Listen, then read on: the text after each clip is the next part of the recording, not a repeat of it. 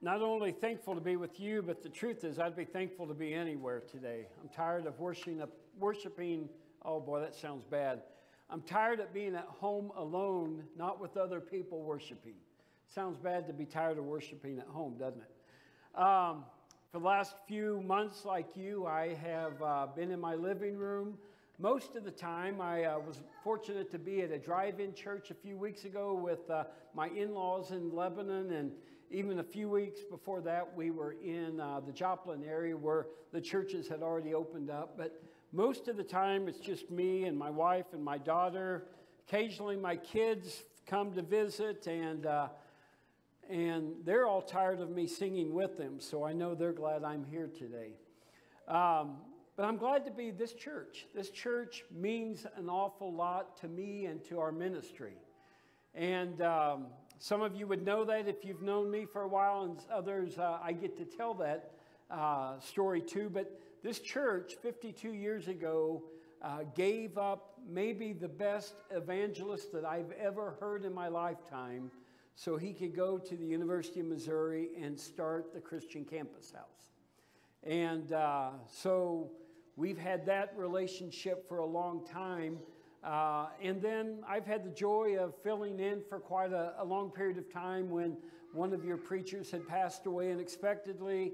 A lot of weddings here, a couple of funerals, and some of the most wonderful students in the world have come from this congregation, people that I love dearly. So this church means an awful lot to me, and I'm grateful to be with you today. And we're going to be talking about the subject of unity and also with spiritual gifts. And in the study that you've been going through of the core teachings of the church, at the beginning it's very important in those studies that you believe what's true, and you find out at the latter part of this series whether what you have studied to be true has really made a difference, because it comes out in the actions of the congregation, in the life of the congregation. So we're talking about unity today, but first a diversion. You probably are with me in recognizing that the world is changing rapidly. The world's in trouble, I believe. And I know you know this, and I hate to ruin your otherwise excellent morning by bringing back this sobering realization, but to be honest with each other and to say it up front, I believe the world is in trouble. That is indeed bad news. Now, there's good news, because if you read the Bible, you know how the story ends. But between now and then, we've got some issues that we have to deal with. And think about for just a moment, outside of God, what parts of your world do you feel good about right now? You feel good about the economy? 4 months ago, I don't know that anyone would have complained, but now there's a lot of question marks. A lot of question marks that prompt people to buy gold and store food and find the heirloom seeds that you might need to grow someday after the nuclear bomb has fallen.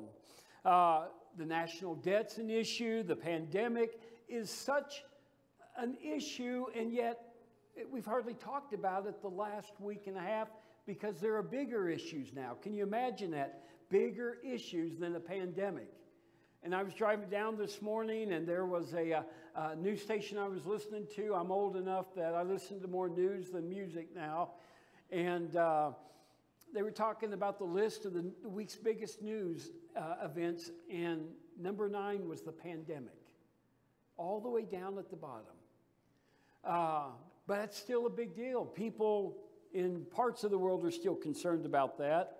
And then national politics, do you feel good about that? Do you feel good about what's happened racially in our country? World politics, crime, I mean, we could go on and on.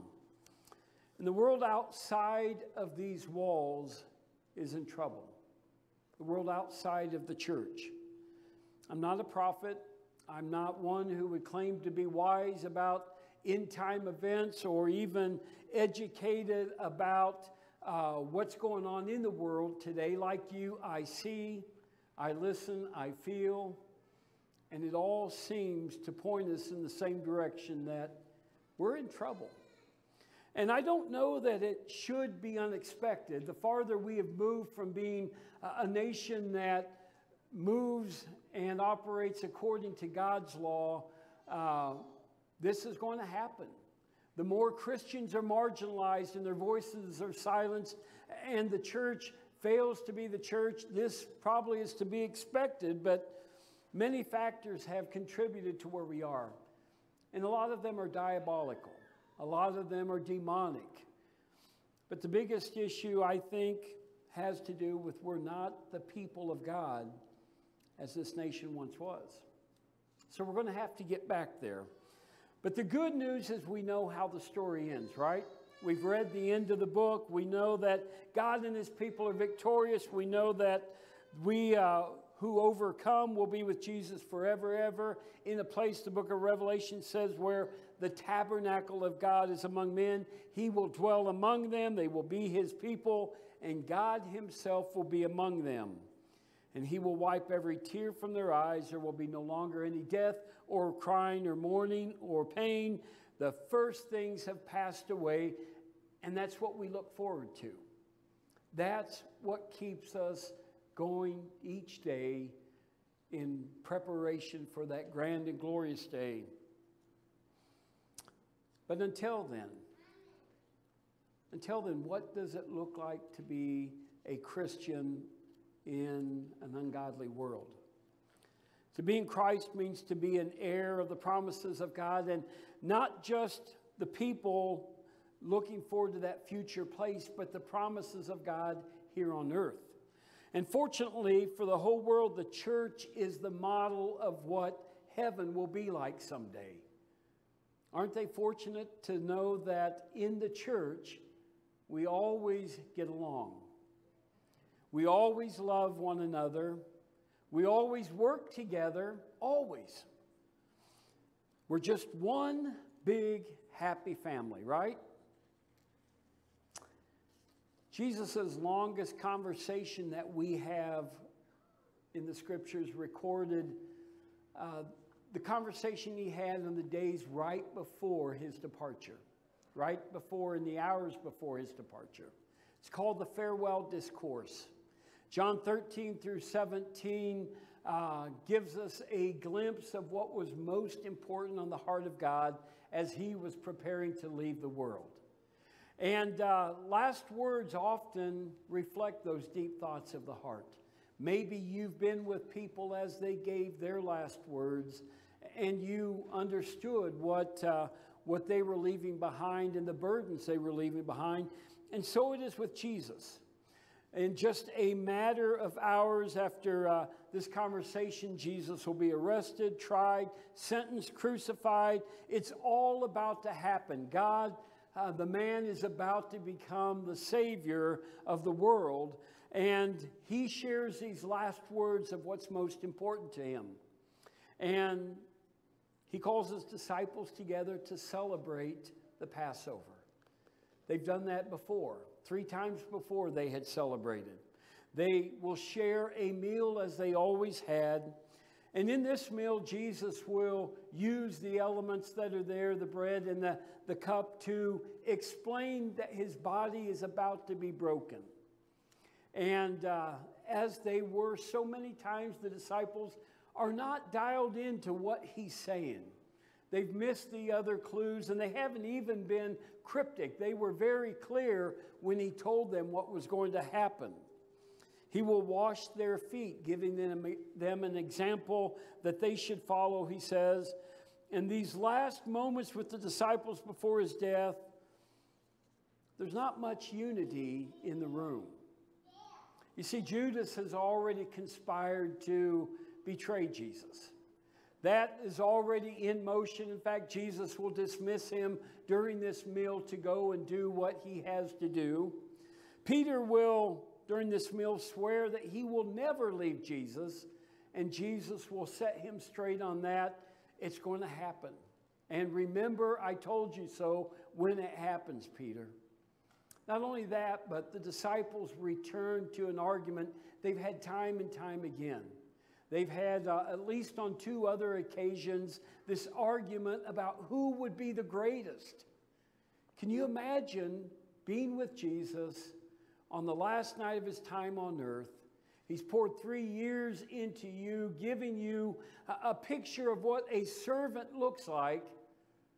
And these guys will waste moments arguing about who is the greatest. Fortunately, like Jesus, like us, Jesus knows the end of the story. He knew that these 11 flawed and weak individuals would become the church that would break down the Roman Empire and that would change the world. These followers of Jesus would, like their teacher, give their lives for the people that Christ was going to die for, and they would go to places in the world where never, ever would they have gone had they just stayed with Jesus, listening to him, following him, happy to be hearing sermons and seeing miracles. They will go to places to serve people that they did not yet know Jesus was dying for. And so, in this last discourse, these last words before he will die, Jesus shares what's on his mind. And here's what he says: love one another. As I have loved you, so you must love one another. And that was a different kind of love he was calling them to. Nothing on earth looked like what he had been doing to the people of earth. He said, keep your mind on my Father's house, and I'm going to prepare a place for you, and you know where I'm going. Keep your mind on that, because between now and then, you will have to have moments in this difficult world that you look up to see where you're going to when you'd like to be away from what's going on. He will say to them, do the works that you've seen me do. He will say to them, show me that you love me by keeping my commandments. He will say, keep my words. He will say, keep my peace that I leave you. It's not the peace that the world knows. It's the peace that only people who know me could ever experience. He will tell them, rejoice that I'm going to the Father. And how odd that must have been to them to think back after his death. Did he actually say, be glad that I'm leaving? What could possibly be better than having Jesus with you? And of course, they didn't yet know or understand the Holy Spirit. He will say, as he continues, abide in me. Love one another as I have loved you. Bear fruit. Don't be surprised, disciples, when the world hates you. Welcome to the club, he says, because they will hate you on account of the fact that they hated me. You're no longer in the world. You've been called out, and they won't understand that. Jesus will speak to them in depth about the Holy Spirit, and then he will pray for them. But it's in their company that he will talk to the Father, not only about them, but about you and I. I do not ask for these only, but I pray also for those who will believe in me through their word, that they may all be one, just as you, Father, are in me and I in you, that they may also be in us, so that the world will believe that you sent me. Did you catch that? The way the world would believe that Jesus had been sent by God was if the followers kept unity. What does that mean with regards to unity? The only way the world sees Jesus is if the disciples remain united. United not only in relationship, but more so united in the ministry that they will do for the world. They weren't going to preach about unity. They're not told by Jesus to go out and have evangelistic services about unity. They're not told to write books about unity. They're not forming committees about unity. They're going to go out and demonstrate it. and not even together. They had done that earlier as he sent them out as the 12 and later as the 72, but now they will be scattered and they will go different directions to places in the world to show what unity looks like. And that unity that Jesus had in mind was very specific. And it would be extremely hard, but it wasn't complicated. It's hard because the audiences that Jesus would send his disciples to were not alike, all different people. They were different because they were young and old. And they would have different interests, different passions. They would have different dreams. And some of the people hearing those dreams, those words of Jesus, had dreams that were not rooted in him. And they needed to listen to the older. And some older people had stopped dreaming and they need to borrow from the younger people. And it was such a different crowd, but they all heard the same words. And they were all called to the same thing. It was different because men and women were both in the audience hearing Jesus' words as repeated by the disciples, and they would have different interests as well. It was different because to the people of the world representing different races, different ethnicities, Jesus' words would speak to each of them, and they would have to hear them as Jesus speaking to them, not the 12 Hebrew disciples. They would go to cultures that were vastly, vastly different from the ones delivering the message, and to places where Jesus was welcome, and also to places where he would be persecuted. It would not be easy because every person was different. Every person had a unique personality. Everyone had different goals. Everyone had different opinions. Some had strong preferences. And they would all be hearing the same word from the same book. Consider this congregation. The ones that were here before you this morning, you now, the ones at home listening, in a lot of ways we're very similar. Being from the same place, we have a lot of similar ideas, but we're not exact. But we're more like each other than we are people hearing Jesus' words this morning who would be in China or Venezuela or South Africa or the Ukraine. And even though we're more alike than different, it's still hard for us to keep unity. It's so hard, in fact, that the little church of Jesus' upper room today has become thousands of churches across the world. And sadly, they represent thousands of denominations and differences. Where's the unity? Some have come to the conclusion that being separate is better than being together. And so they don't worship with anyone, even though they believe. Unity is hard. It's so hard that it's the most important thing on Jesus' mind as he prepares to leave the world. It's hard, but it's not complicated. And what's the solution? Jesus told his disciples, and he's telling us, do my work. Do my work, remember my words. Do my work, remember my words. We'll talk about those words next week when we look at Scripture, but the work that Jesus has left us to do is part of the equation that leads to unity.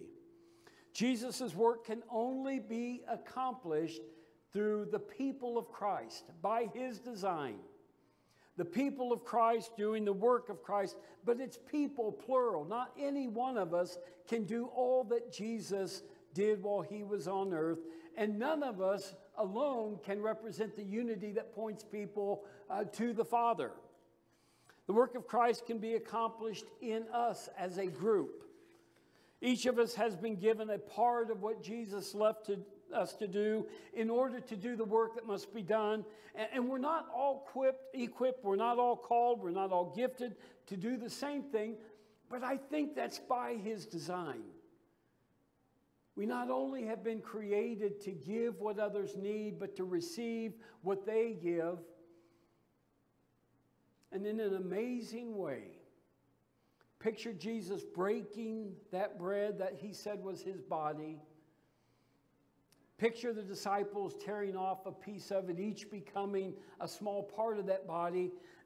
And imagine that our work for the Lord, our gifts and talents, begin to put that loaf back together again as we serve Jesus. In the list of specific gifts that are given in the New Testament, they come from Romans 12, 1 Corinthians 12, Ephesians 4. The lists are helpful. I don't think they're exhaustive because they're not the same list in each place, but they remind us that the body looks different by God's design. You all have been gifted or created with the ability or the passion to do something that needs to be done that won't be done unless you do your part. And in Ephesians 4, we find that God's created a family whose different parts together complete the family. And so it is in this congregation and every congregation. In 1 Corinthians 12, the apostle speaks about the human body being a metaphor for the body of Christ on earth. And we're not all the same organ, or we're not all the same part of the body. Imagine how hideous that would be. But we all have different roles that are supposed to work together. And when they don't work together, there's a disability in the church that keeps it from doing all that it would be able to accomplish otherwise. Our gifts, our talents, our abilities, our passions, our dreams are all for the purpose of bringing glory to Him. And we use what we've been given to us in order to do His work and not our own. It was for His glory, not our ego, that we were given gifts. To build His church, not our own. To call people to believe in Him and not us. To promote the Savior and not ourselves. Some of the gifts that the body has been given are obvious. And you see those often. When Chris speaks, you know he's a gifted speaker. And you know that he has a passion for the Word of God, the things of God. And not just that, not just the knowing, but for sharing. He wants you to see God in the Scriptures. When Michael leads us before the throne of God with the other vocalists and musicians, he's doing something that is his gift to us. He's walking us before the throne of God, up the steps, into the temple, into the holy place, into the Holy of Holies, so that we will have fellowship with our Savior. You have elders in this church that are called to lead and equipped to do so. Teachers that are gifted to teach, and passionate evangelists in this church who can't help but tell about Jesus to co-workers and to neighbors. There are people in this church who are generous givers, that God has given you the opportunity out of your means to support the work of God. And there are mercy givers in this church, lots of different gifts that God has given, but when they're not used, there's not unity. Everything God needs to build a church that points people to the world is in this room.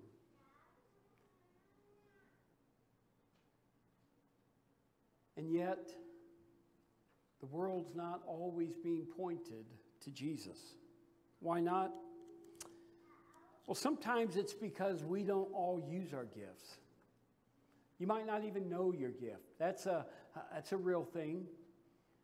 I would encourage you to ask people that you care about a lot. What do you see my gifts? People often can point them out even more clearly than you can see or identify them. Sometimes we know our gifts, but we're too shy to use them. We think that other people can do what we would do better. And sometimes we're content to let other people do their thing while we simply observe. And something happens when we're in that situation.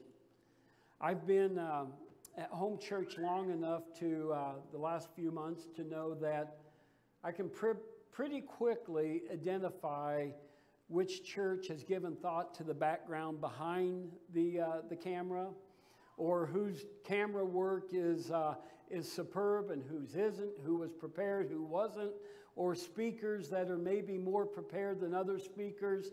And the truth is, I've become a spectator of what God is doing.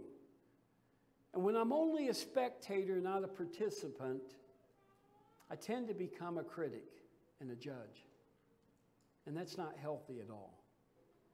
But when I'm involved, serving with brothers and sisters, we're doing the work together, and I know their heart, they know my heart, we all know we're trying, I see them differently even when things don't work out the way that we all had intended.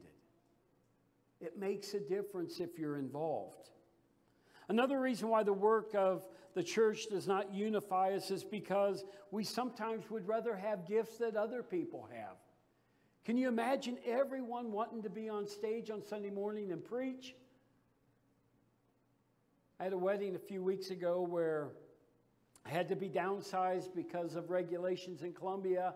There were, I think, a total of 16 bridesmaids and groomsmen. 5 people watching the wedding. 2 sets of parents and a grandparent. How about that? They got along wonderfully because they were all involved in the wedding.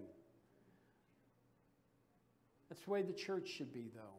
All participants, not spectators. But sometimes we don't participate because we would rather do what someone else is doing. And what if we all wanted to preach? What if we all wanted to lead music? What if we all wanted to do something rather than the thing that God called us to? And there were already people God had called to do the other things.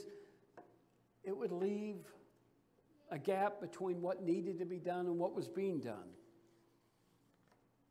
A third reason is that we get so distracted that we don't even care about the work of God. Some of the distractions are innocent, jobs that get busy, times of life that become full. But some of them are simply, we choose other things other than God. And when that happens, the church misses out on the parts that they need to help do what Christ is left to do. The church is united when the people of God do the work of God for the glory of God. And there's only 2 reasons why I think he would have left anything for us to do at all. I've often thought it would be easier just to do it himself. You and I, as parents, might know that it's a whole lot easier just to do what you want your kids to do than to ask or beg or coach or redo what they've done. But that's only for a short time. Eventually they figure it out. So why would he need us, ask us to do anything? 2 reasons why. One is that our work on earth is a preparation for heaven. I don't know what we will do in heaven. I've gladly given up the idea that I'll have little wings and play a harp. I think we'll do what we were created to do here on earth, but maybe didn't know. That our greatest passions will be used in heaven to minister to other people. Imagine finally discovering what you were created for and being able to do that the rest of your life and rest of eternity for other people. So this is preparation for heaven. And the truth is, much of what we do on earth as the body of Christ is preparation for heaven in some form or other. But here's the other reason. The other reason is that the people in the world who don't know Christ need to see the people of God loving Christ enough that they do whatever is needed for each other. But when that doesn't happen, the world doesn't see Jesus. I had a strange experience a little over a year ago. I was coming back from a mission trip I had boarded a plane in St. Louis, flew to Fort Lauderdale, from there to Barbados. Work was done, was coming home, and got back on the airplane in Barbados. Each time went through the security checkpoints, got to Trinidad. We weren't even supposed to get off a plane, but we got off a plane, went through the checkpoint again, only supposedly to get back on the plane. And that checkpoint revealed that I had a bullet in my backpack. And it had gone through all the other checkpoints. No one saw it or didn't care. And there are bullets and there are bullets. This was a .22 shell. It was curled up under the hem of my backpack. No one had found it. No one had seen it, but they found it in Trinidad. And that set into motion an awful weekend. The airport security surrounded me. My wife and I were getting ready to get back on the plane to go back home, but they detained us. We missed our plane. Eventually, we took her to a hotel, and then I was booked into a medium security prison. And you know, you would like to think that a preacher who's been working for the Lord's service for 32 years would look at that situation and think, okay, God, what do you need me to do? But in that moment, I kind of became overwhelmed, more so about what was going to happen to my wife, because I wasn't going to be in charge of all those details. But I eventually am taken to a police station, handcuffed, taken by a car to a medium security prison, walked in, and there's probably 15 different rooms all in a row. I can't see who the people are in the other rooms, but they put me in a room with 4 men I find out later who are from Thailand. And when I walk into the room, the oldest of the 4 is on the floor writhing in pain. And he has what looks to me to be a displaced rib or some kind of a problem that is causing his stomach to protrude. But I didn't know anything about medicine, but I knew enough to pray for him. So I asked the others if I could do that. And I knelt down and prayed for him. The hours go by, no word from anyone. Eventually, make a long story short, an attorney comes, and I've got to go to court the next day, which is Monday. And on my way out, 2 neat things happen. One, the guys from Thailand offer me money. They had a stack of $100 bills in the prison cell. And I couldn't take it. I wouldn't take it. But our time together, not able to speak any language at all, had caused them to want to do something for me. And the other thing that happened when I got to the jail under the courtroom was a jail I was put in. I was the only white person in there among 40 people. But a guy said, "You're a man of God, aren't you?" And I said, "Yeah, I'm a minister." He said, "Let's pray together." And in a group there, we all prayed together. And one by one, everybody left. I was the last to get out that morning and eventually got to leave the next day. But it reminded me of something very important, that the worst of situations often create the greatest of opportunities for God's people if they'll simply do all they know to do. I didn't know what was wrong with the man, but I could pray. And another guy in the jail didn't know what I was even in for, but he knew we could pray. When God's people do what God has called them to do, the world changes. The world sees Jesus. And when the world sees Jesus clearly, they never see themselves the same way again. He's our only hope. Would you pray with me? Father, thank you for time to be with your church. Those watching at home and those who have been here this morning are people who reflect your Son. You've given life to them, Father. You've given your Spirit so that we can maintain a witness to the world that you were sent by God. Help us to do that. By your power, for your glory, help us, Father, to live lives that disappear like Jesus's did. Disappear into the needs of the world and the people of the world so that God may be seen clearly. Bless this church, Father. May your light shine brightly in the world and help all of us to look forward to the great and glorious return of your Son. In Christ we pray. Amen.